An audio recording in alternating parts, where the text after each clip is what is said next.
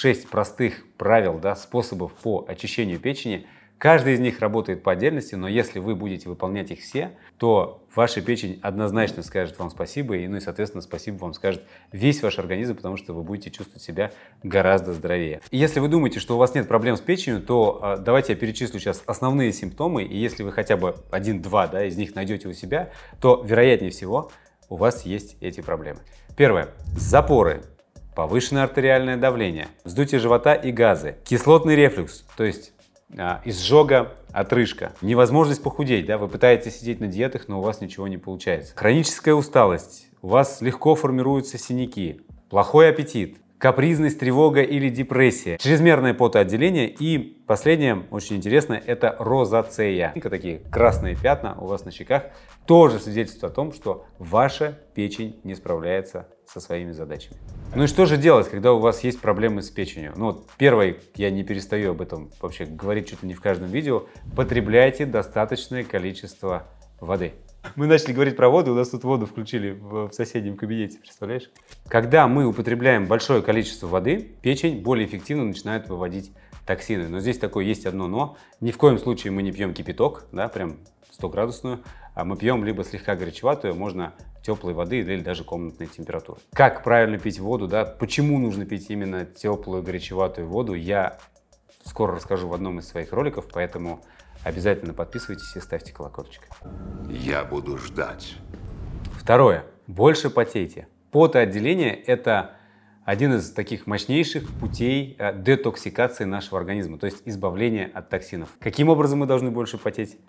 Вы должны больше ходить, да? Большая физическая нагрузка. Можно легким физическим спортом, ходьба, да? Какие-то нагрузки, аэробные нагрузки, прыжки на скакалках, не знаю, подтягивания, отжимания. Что вызовет у вас достаточно повышенное потоотделение. Если у вас избыточный вес, то начните хотя бы с каких-то достаточно банальных упражнений. Есть у меня даже видео, где можно делать упражнения, не вставая с кровати. Поэтому сейчас вот должна здесь появиться ссылка на это видео. Еще один из моментов, как можно достаточно хорошо потеть, это посещать баню или сауну. Но тут есть одно большое но. Недавно, кстати, с одним из своих пациентов общался, он говорит, я каждый день хожу после тренировки в сауну и в баню.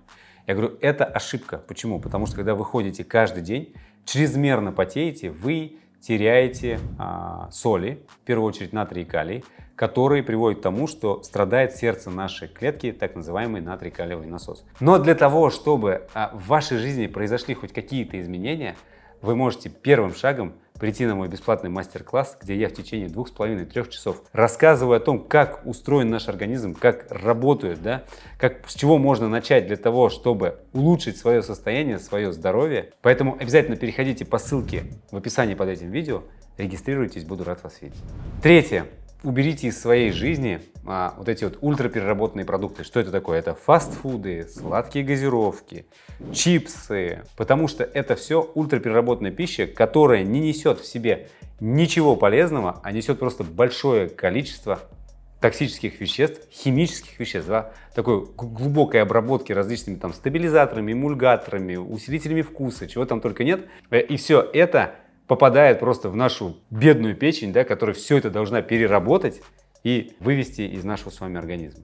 И, кстати, у себя в телеграм-канале я планирую написать статью, прямо разобрать, что содержит в себе ультрапереработанные продукты, например, какие-нибудь колбасы, да, чтобы вы понимали, что содержится в этих продуктах, и когда вы в следующий раз придете в магазин что-то покупать, увидите эти продукты и поймете, что это точно не нужно брать, потому что это однозначно будет влиять не только на вашу печень, да, но и на ваше здоровье в целом. Поэтому обязательно переходите, ссылку оставляю в описании под этим видео.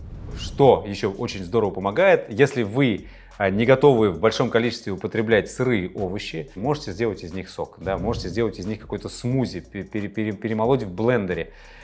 И таким образом, во-первых, вы облегчите гораздо всасывание и облегчите работу той же самой печени. Да? То есть у вас уже будет такой переработанный сок, смузи, который будет в себе содержать огромное количество различных витаминов, микронутриентов, да, микроэлементов, которые необходимы для нормальной жизнедеятельности нашего с вами организма и которые будут помогать в том числе и очищать печень. Пятый пункт. Необходимо есть достаточное количество продуктов, которых содержится калий. Наша норма в день составляет около 5000 миллиграммов калия. Из каких продуктов мы можем его получить? Это зеленое все, что зеленое, да, это сельдерей, это авокадо, мой любимый, это огурец, это капуста, холодный вареный картофель. Его, кстати, вот с кожурой нужно употреблять обязательно в холодном виде. Я вот только сегодня завтракал охлажденным вареным картофелем. Вкусно?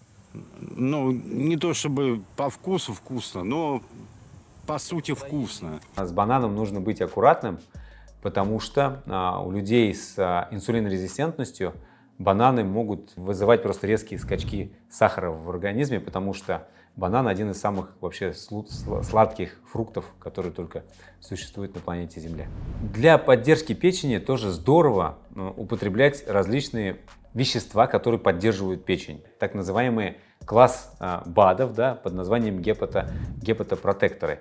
Самые из них распространенные — это куркумин, это витамин N, если вы о нем не слышали, или по-другому называется альфа-липоевая кислота. Также расторопша, то есть расторопша пить, она обладает и желчегонным эффектом, и в том числе и очень мощными гепатопротекторными свойствами. О каждом из них я планирую снять отдельный ролик, как употреблять, да, механизм действия, как они воздействуют на нашу с вами печень. Поэтому обязательно подписывайтесь и ставьте колокольчик, чтобы не пропустить эти видео. Процедура, которая очень здорово поможет вам в очистке вашей печени, это называется тюбаш или слепое зондирование, когда нужна минеральная вода славяновская, вам нужен ксилит или сорбит.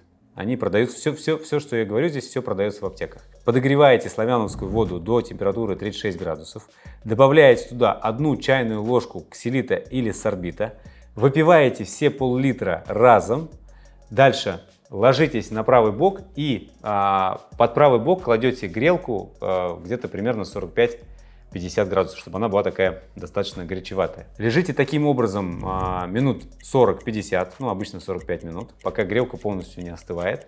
Выполняйте эту процедуру раз в неделю, трижды. Желательно делать это в выходные, когда вам никуда не нужно ездить, никуда не нужно идти, потому что эта процедура может вызвать достаточно повышенное желание сходить в туалет по-большому.